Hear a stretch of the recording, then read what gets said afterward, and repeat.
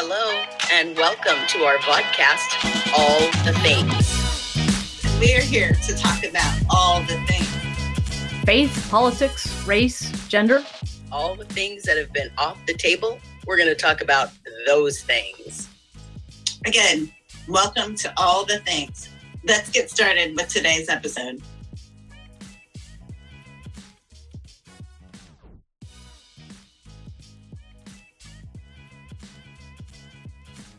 All right. Hello, all. It's Bernell Miller. And Dr. Jen Self. And Erin Jones, and we're here to talk about all the things, y'all. This week, I know we have brought up CRT before, critical race theory before, but y'all, I am getting so many calls as an equity trainer from people who are like, oh no, we can't do equity training because it's CRT. What is CRT? They don't have any clue what CRT is. They do not. Anyways, so this week, I've been tweeting about this stuff all week, and I came across this video by Ted Cruz, y'all, that is horrible, awful, disgusting, so not true. And the other folks have not heard this yet. So Dr. Jen and Fernell have not heard this video yet. So we're just going to play this cool, and I want y'all to hear this. And they're going to hear it cold. And then we're going to talk about why this is so dangerous, why this boogeyman, this making CRT into a boogeyman by telling an untruth about what CRT is so incredibly dangerous to everyone, not just to Black and brown people. It is dangerous to America. So anyway, I don't know who's playing it. I think Dr. Self is playing it. Let me get myself on because I don't know if I'm going to. I already know I'm going to be. Okay. All right. Ready. You buckled up. Let me get Buckled up. All right. Buckled up. Here we go. my hair liberated and everything. Let's go. Okay. What is critical race theory? You know, just this week on Capitol Hill, I had a reporter run up to me. He thought he had a gotcha. He said, hey, what's critical race theory? Apparently, he thought I would turn to him and say, gosh, I have no idea. I think it's really bad, but I just don't know what it is, because, conservatives are morons and we don't know what we're talking about. Like, he really did think this was such a, boy, he really got you there. And I explained to him, I said, well, it's a theory that derives from Marxism. Karl Marx viewed the entire world as a conflict between classes, between the owners of capital and the working man and women, the proletariat, a fundamental battle in society. Critical race theory takes that same Marxist concept, except it replaces class with race. And it says all of America and all of the world is a battle between the races. Critical race theory says every white person is a racist. Critical race theory says America is fundamentally racist and irredeemably racist. Critical race theory seeks to turn us against each other, and if someone has a different color skin, seeks to make us hate that person. And let me tell you right now, critical race theory is bigoted, it is a lie, and it is every bit as racist as the Klansmen in white sheets. That's really all we need right there. Like, do we have to listen to the rest? Isn't that enough? Oh, goodness gracious. Yeah, this is what leaders are sharing about critical race theory. I mean, this is the boogeyman. This is what it has been presented as. And what I pulled from there that I was so profoundly ignorant and wrong. So first of all, he makes a mockery of his own self. I mean, he's speaking truth about himself. But anyway, I don't even want to go there. Right. But when he says it makes out America to be irredeemably racist or irredeemable in any way, is so problematic to me. That is not at all the point of critical race. The point is, let's look at it and fix it. That's the whole point. Yep. Is that it is redeemable. That's right. That is the whole point. So that little piece right there, like, pissed me off. And that it suggests that we need to hate all white people, or that all white people should hate Black people. Like, it's embedded in love for country. That's the whole foundation of critical race theory, is we love this country so much. Anyway, I'm gonna shut up, and I'm curious what you all thought, because this is the fifth time now I've had to listen to that man's voice. Well, first you'd have to have some critical thinking going on That's right. That's right. So that's obviously not happening, and the any of those who are in any courses, graduate courses, or had a chance to sit to listen to anybody who teaches critical race theory knows that it's not something that you can just get, here's a lesson plan on it. Let's give it to our kids. And then this is how it, it doesn't even, you don't even first can you talk to a teacher really about it and realize that you don't even know what you're talking about? I'm just looking at in Germany, learning about the Holocaust without feeling guilty was hard. I'm reading a comment. But teachers, they say we can't look. I want to read the whole thing for you. Hold on a second. The history teachers always said, it's not your generation's responsibility that the Holocaust happened, but it's our responsibility to make sure it never happened again. And then learning about it helps that happen. Learning about our truth, learning about our history, learning about that so we cannot repeat, because America keeps repeating it over and over. We're living in it. All the black and white pictures you see of everything, we're just living it in color today. There's not much difference. Yes, there's been gains. Yes, there's been that, but really, does it take 400 years to do that? I mean, we've all learned about other tragedies all over the world, all inhumane behavior, all of that. And yet people move forward. People are acknowledging, people make apologies, reparations, all of that, except for America. So now that we want to hide it, it just reminds me of the scene of like, get all the books out of the library, burn it. We don't want anybody to read it. Like, really?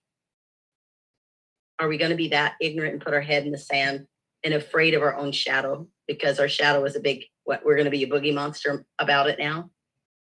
How about we just learn the truth and deal with who we are and stop making it even more of a monster by demonizing it and then those who talk about it.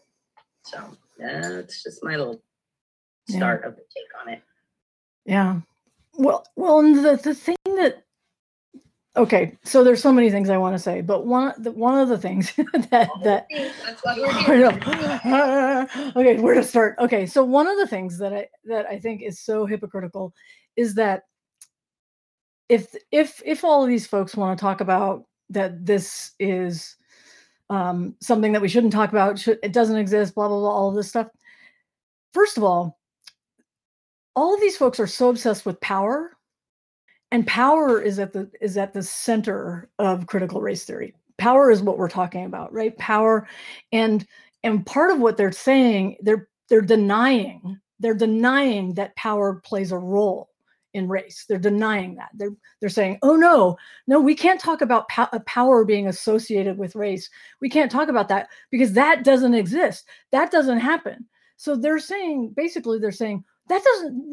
never associate power with anything. Really? Because you're obsessed with power. you associate power with everything. You associate power with money. You associate power with status. You associate power with everything. But not race. But not race. Okay. The one thing that's been driving our country since the very beginning, that's not the thing. Okay.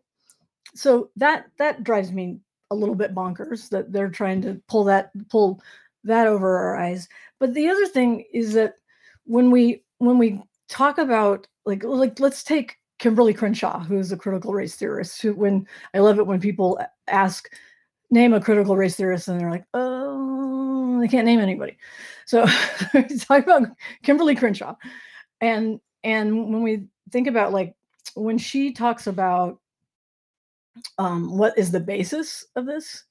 It's the basis is people's real lived experiences. So she's talking about Black women's experiences in the world and their perspective on how their lived realities have played out, right? And so how gender and race and class all intersect and what that plays out like, what it looks like.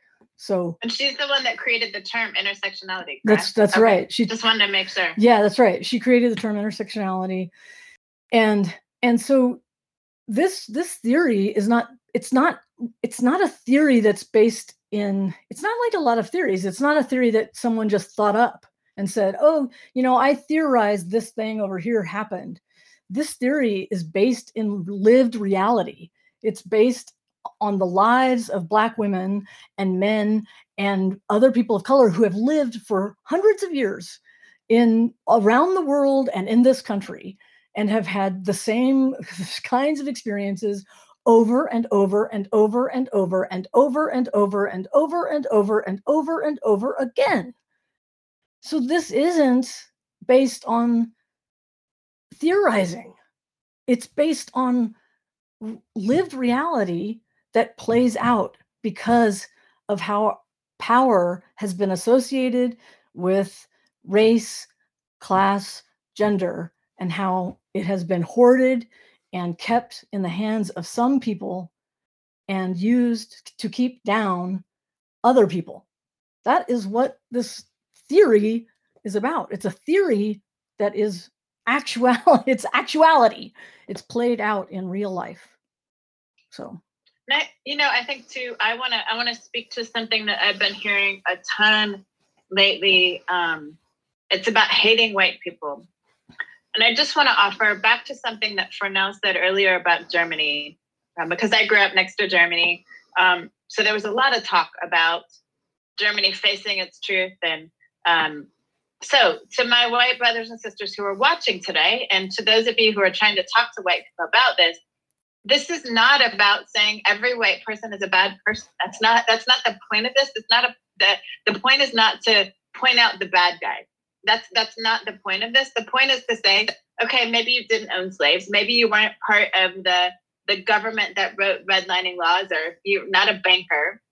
And yet, as a white person, you benefit from those laws that were written specifically to benefit white people or to disenfranchise Black and brown people. And so, again, I think there's a difference. I think what's being spit out by people all over the place is, oh, it's making white people out to be the bad guy. Now, what it's saying is white people have benefited from this for a long time. And so you got to take responsibility now for making it better. So maybe you didn't personally participate in the harm, but you have a responsibility as someone who has benefited, and your people who have benefited. You have a responsibility now to choose to do something different.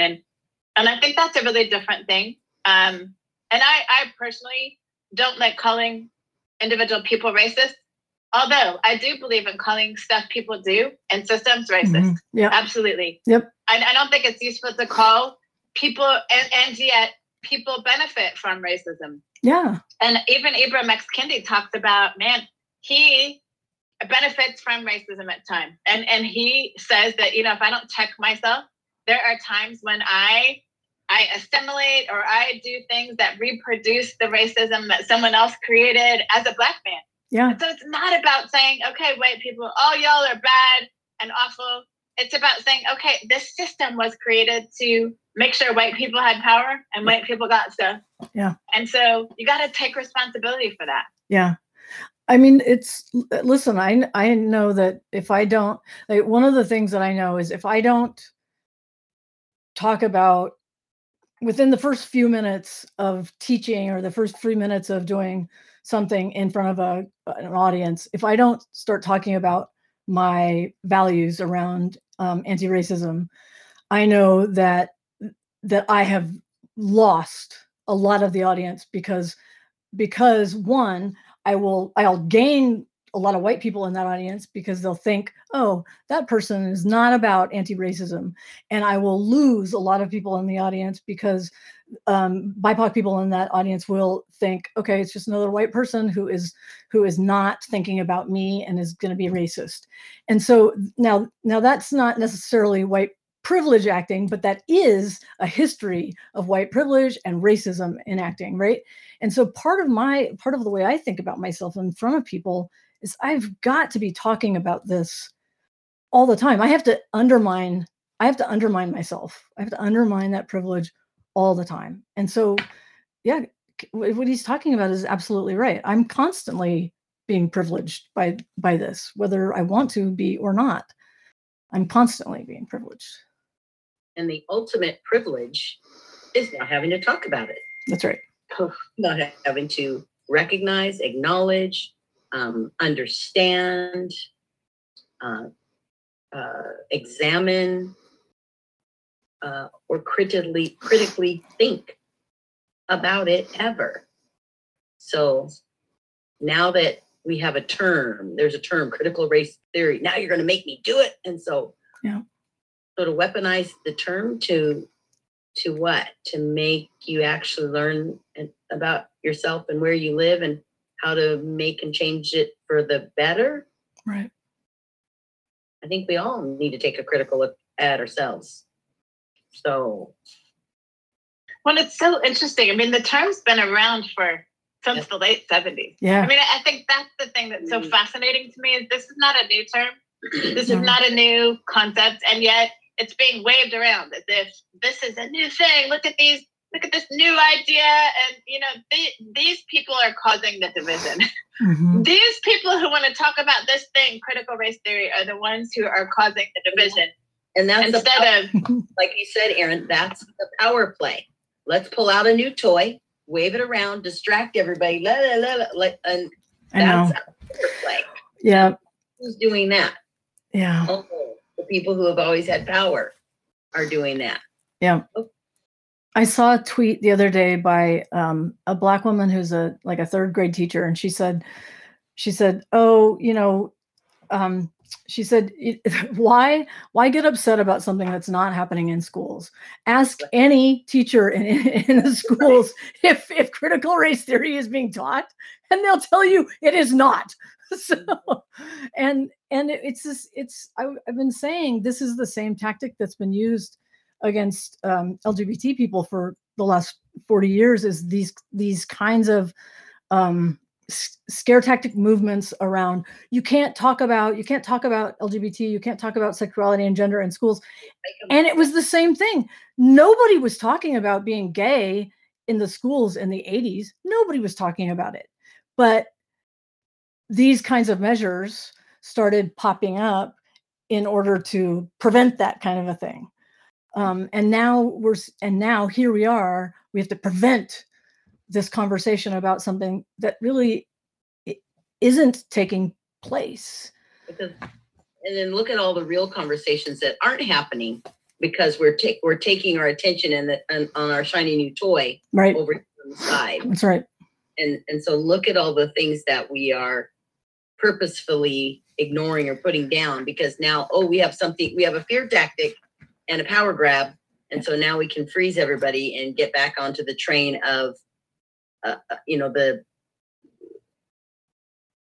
numbing of our critical thought that has been rising up after what we have seen this past year of all the lessons, everything that we've learned. If you are going to put all that down and then pick your fear up and stay stagnant, then that's a power grab. That's a play. That's a goal. That's a position.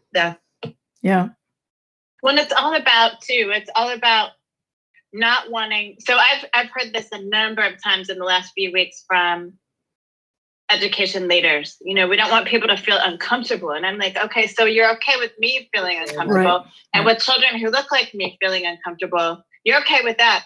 Well, on the other side, I mean, having run school improvement for the state of Washington, where almost all of the buildings that were in failure were schools that were filled with children who looked like me, or they were Latinx, or they were Pacific Islander. Mm-hmm. So on the one hand, you don't want us to feel comfortable though. And then you wonder why our test scores are not where they need to be. Mm-hmm. Like, do you not see the connection there that we're so worried? We want to just pat the backs of our white children. And here's the other thing.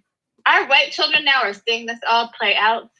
And this is doing harm to them too. Yeah. Because they are realizing people are lying. Somebody's lying to me here. Somebody is lying to me here. And this is what we see in our students, don't we, Pernell, in our class? This is what we're seeing in our white students. They're critical Yes. because they're closest to their humanity. They have already figured it out. Like, this isn't right. Yeah. Because we're not getting any lessons about critical. We're not even getting to talk about race at school. What are you worried about us being about critical race theory for? They won't even have educators engaged in conversation about race unless it's, an incident or an emergency and it has to be talked about. Yeah. Nobody's coming to the table to just have conversation about it and understanding about it and engagement about it. Right. That's anyway. Well, and what you said, Aaron, when you said they don't want people to be uncomfortable. So right there is an example of what I was talking about earlier. People is being infused with power, and it invisibilizes white. Right. Yeah. Because that, Yeah. when they say people, they're talking about white people. It's white people. It's only white people. It's Yeah. only white people. They Mhm. don't want white people to Yeah. be uncomfortable. It's that. It's interesting. Another thing that I heard today, I was listening to an interview, and there are several white pastors that I've heard say this over time, but I was listening to an interview between a white pastor and a black pastor. Well, he's not a pastor, he's in ministry though. And I've heard many pastors say this. I'm not going to call out this particular pastor because I've heard it. It's a refrain that I've heard, at least for the last year, if not for the last 2 or 3 years, that slavery was actually a blessing. So, and I know I've been hearing this for decades now from white Christian folks and their justification of slavery, because look at what would have happened if they had not been brought to this country. Look at where they would have lived and the kind of situation. Anyway, so this white pastor was saying, but slavery turned into a blessing because look at how you get to live now in this country. So saying this to a very wealthy black man who didn't know how to respond. So this particular person on a stage in front of a bunch of white people didn't have the response right away. But it made me think of an analogy that I want to present to you all because it just made so much sense to me in my mind. So I have a really good friend who is the product of a rape. So this child came into the world because mother was raped. Right. And came into the world at a time before abortion. So it's just a few years older than me. So mom was not able to have an abortion. That wasn't an option. So had to carry the baby to term, and then was so traumatized, of course, by the rape that she gave the baby away. And he's had a really great life, had really great adoptive parents. But it reminds me of it would be as if we said to this woman, oh, but look at the gift that you had in having this child. So the rape, we'll acknowledge that was a really bad thing, but look at the blessing that came out of that. Right. And this feels much like that.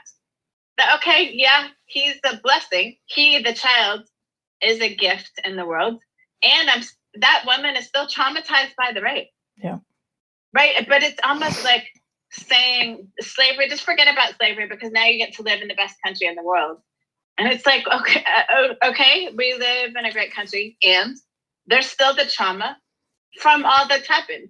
Yeah. And I just want to throw out another thing that happened for me at our Juneteenth event here in North Thurston. There was an go ahead for now. Before you go on, Aaron, as I'm thinking about the response that I would have in that situation is you get to live in a great country and be here now. Yes, but I don't get to have connection with my roots, my history, and my language, and the spirit and soul that I feel connected to that I don't have any way to access or and so that blessing that may appear to be because look how comfortable it looks to live, but internally how damaging and uncomfortable and unrestful and traumatized I am from having to live here. How do you know that I'm a complete and whole person? Because look at how I have to live in relationship to who I am to you. And again, without blackness, there would be no whiteness. Yeah. That's right. So again, a full humanity would be with, I shouldn't have to live as a 3/5 of a person to measure up to whiteness. That is right. That is a construct anyway. So how great can that be? Yeah. So, I mean, I love that analogy there for now, taking it to another place. I mean, being raped is not saying yes, not having the opportunity to say yes to an experience, right? It's being forced into, just like slaves, we're forced into an experience and stripped of their relationship, right? Stripped of their culture, stripped of that connection. I mean, I love that. I'm gonna have to work through that because I think that is there's so many powerful lines in that analogy now that I'm thinking about it. I mean, it is the post-traumatic slave disorder. But it's that disconnect. and family and heritage and his birth mom in that Right. that child, you know, great Right. family and all that, but look what he doesn't have. We're Right. not And he meant can't ever have a relationship with that dad. He can't ever, because of how it happened. He Right. can't ever, even if they were to reconcile at some point, he can't ever have the relationship with his dad that was meant to be. Like, had they been in a healthy relationship in the beginning, he's never going to be able to have that. Mhm. Oof. Yeah. so Well, the other not that simple. Anyway, go ahead, Jen. Yeah, the other part of this is that I think it's a false narrative to say that thriving is related to Yes. what happened, Absolutely. right? Thriving Yes. thriving is about your strength. Thriving is Yeah. about the strength of the people. It's not about what happened. The thing that happened is the crappy, shitty, awful thing that happened. Right. Thriving is because the people are strong and the people make it happen. They thrive because of that. They thrive in spite of it, not because of it. Yeah. Yeah. No, I absolutely love that. So I was just disgusted by Yeah. that analogy, and I'm hearing it in a lot of places. Like, and then I want to tell them, so have you studied colonization? So do you know why the continent of Africa struggles so much? Right. Let's talk about the Belgians who stole all the diamonds. Exactly. Anyway, I know, I don't right? want to go there right now, but I know. So even in this moment, we just had a critical race theory conversation. That's right.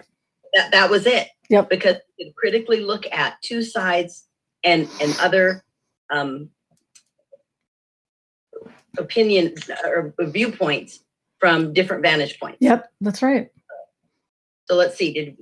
Was anybody ruined today? Did anybody have like that? Did that discomfort take you to a place where you just can't live and be human anymore? Is the sky falling? it may be. I've had a critical race conversation about Band-Aids with kids. Uh-huh. Yeah, Right. Well, look at the Band-Aids that are in boxes and that they're called skin. Right. And then when Black people have to put the skin on, well, then what's ours called? Right. So let's critically look at that. What should Band-Aids look like? What does skin look like? That's a critical race conversation. That's exactly And why right. are the Band-Aids all that color? Right. Like having a conversation about who gets censored, Yes. who's normalized, right? Yes. There it is. And then we could go into CPR. Well, I've held a CPR card all my life from Mhm. but Mhm. every CPR video, Mhm. why are the mannequins all Yep. on skin? Right. Who gets saved? Who gets rescued in the films, in the materials? So true. Never once do I see anybody kneel down and give mouth to mouth to anybody black or brown. That's right. The black or brown people always save the white people. Why? So let's critically talk about things. Why are we set up? That's the part about, can we fix that? Can we talk about it? We can't fix it if we can't face it. You've said that a million times, Erin. Yes, I have. If y'all haven't known it, we've been having a critical race theory podcast all this time. All this time.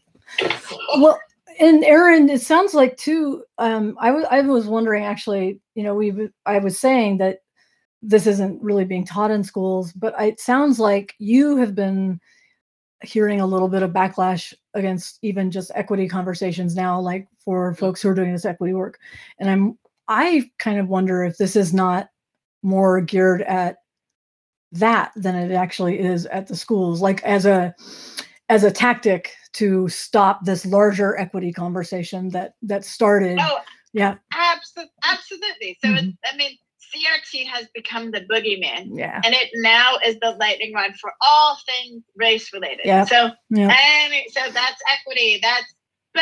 We know that President Trump made it illegal, right, for any government agencies to do any. Yeah. And he didn't say critical race theory at the time. No. He just said any equity training. And I worried, actually, am I going to lose work? Which I did not. But I have friends who did. Yeah. I have a friend who is a big time consultant, and she lost all her big government contracts. And, fortunately, he didn't get reelected. So all of that went away pretty quickly. So she only lost months of work. But I think, it has become this boogeyman for, any conversation about race is bad. And I think that's really, it's so problematic because, as Pernell said, which I say all the time, we can't fix what we're not willing to face. I think, it's why Alcoholics Anonymous is so powerful, because every time you go to a meeting, you acknowledge, okay, here's who I am. Here is my struggle, and we're going to link arms and we're going to fight this together. That's what critical race theory is about. That's what the work that we are trying to do is about is, okay, America, we have this problem. Yeah. And we have lots of problems, but this is the one that we want to tackle. I mean, we can't do it by ourselves. We want to link arms, Black people, white people, Asian people, trans people, all of us. We got to link arms, and we have to be willing to face, we're not going to face it alone. We're not asking anybody to face it alone. And I've never been to an AA meeting, but I have enough friends who are in AA. Nobody ever stands up and says, oh my gosh, y'all suck. No, that's right. Y'all suck. I can't believe that you showed up here tonight. I can't believe you bad person. Nobody ever, I've never ever heard of that happening, right? No. They all say, okay, yep, you know what? You're here, I'm here too. We're all broken, and we all get to be part of the solution. That's what critical race theory is about. It's not about saying we're hopelessly, and that's why I think Ted Cruz's message is so dangerous. Yeah. I think that to me is the most dangerous part of his message, is that critical race theory suggests that we're irredeemable. Yeah. I think that's the most dangerous line in his message, because that's not at all the point. The point is we got to call a thing, because once we call it a thing, we can actually now address it and we can fix it. But if we're unwilling to call a thing, how do we tackle it if we're not willing to say we have a problem? Yeah. That's right. Anyway, so I was going to tell you the story that happened at our Juneteenth event in Tumwater. So I really didn't think we were going to have very many people, because we didn't do a ton of advertising, but we probably had close to 100 people throughout the day at that little facility. So it felt really full. But there was an older white man who showed up, who obviously was not connected to anybody. And I was wondering when he first came in, like, how did this guy find out? Because I know he's not connected on Facebook to any of us. And here's what he shared. We did introductions around, which is pretty awesome. And he said, well, I've never heard of Juneteenth until this year, but I was looking at the deed for my house, which I bought in 1976. I think he said he was 68 years old. He bought his house in 1976. And for some reason last week, he was looking at the deed and it said, cannot be sold to a Negro. So it said in his deed that he just looked at last week of his house in Thurston County, cannot be sold to a Negro. Yep. And that was his aha. He said, oh my gosh, I didn't realize it was still happening. I didn't realize this was still in deed. I need to get educated. So here's this 68-year-old white guy, single guy. I don't know if he ever had a spouse, but he doesn't have one now. He's a single white guy who decided, I'm going to step in and learn. He went to every Juneteenth event that he could find in the region. So I think he'd already been to Centralia's.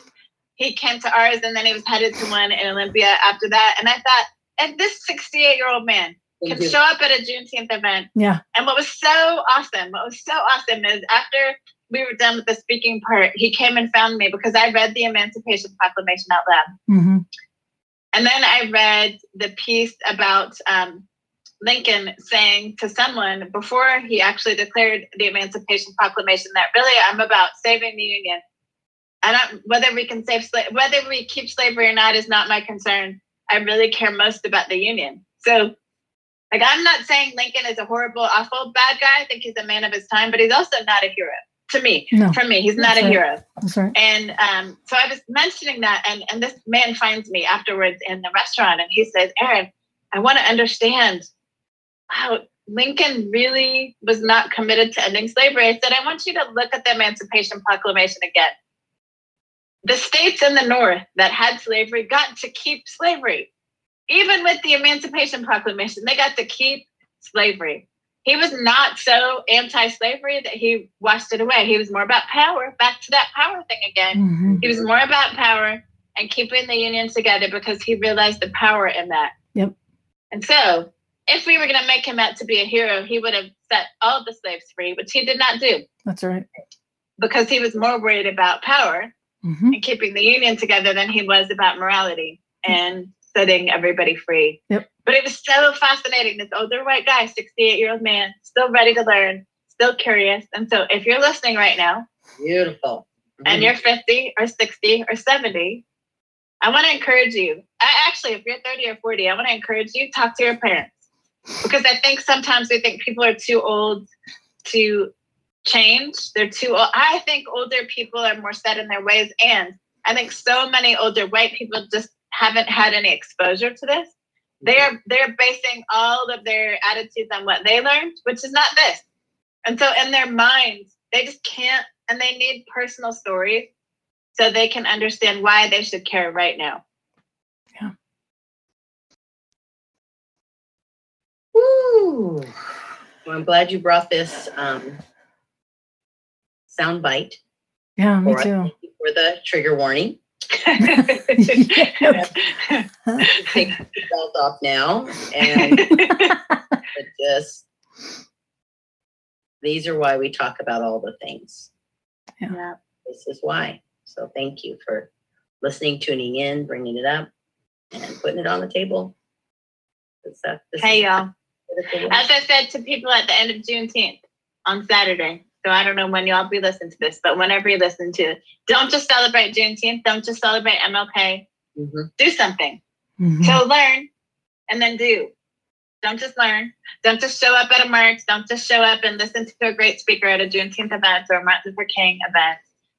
Actually get out there and choose to do something. So invest in a Black person, a Black business. Go to an NAACP meeting. Don't just go to one. Go to multiple, and then figure out a way that you can serve. That's a way that you can give back. So when you hear this word reparation and you think, what? We don't pay Black people? Well, you may not have $1 million to pay Black people, but you can invest your $5 or your $10 in a Black person in your community or in another community. If there are no Black people in your community, Programs there that, are lots. What, Prina? programs that support them. Mhm. Absolutely. And there are lots of them. Mhm. There's a big list in my field guide on the website. I've Mhm. listed everybody in Washington. Go help. Mhm. Yeah. Yep. So, Good. All good. okay. Till next time. Till next time. Bye. To find Pernell Miller, look for her at The Root of Us on Facebook and Instagram, as well as LinkedIn, and check out her book, You Are Here, Field Guide for Racial Reality, on the website. If you want to reach Dr. Jen So, you can find them on LinkedIn or at rick13.com. If you're looking for Erin Jones, you can find her on Twitter, Facebook, LinkedIn, and Instagram. You can also purchase a copy of her book she co-authored, Thrive, on Amazon. Until next time. Keep talking. About all the things.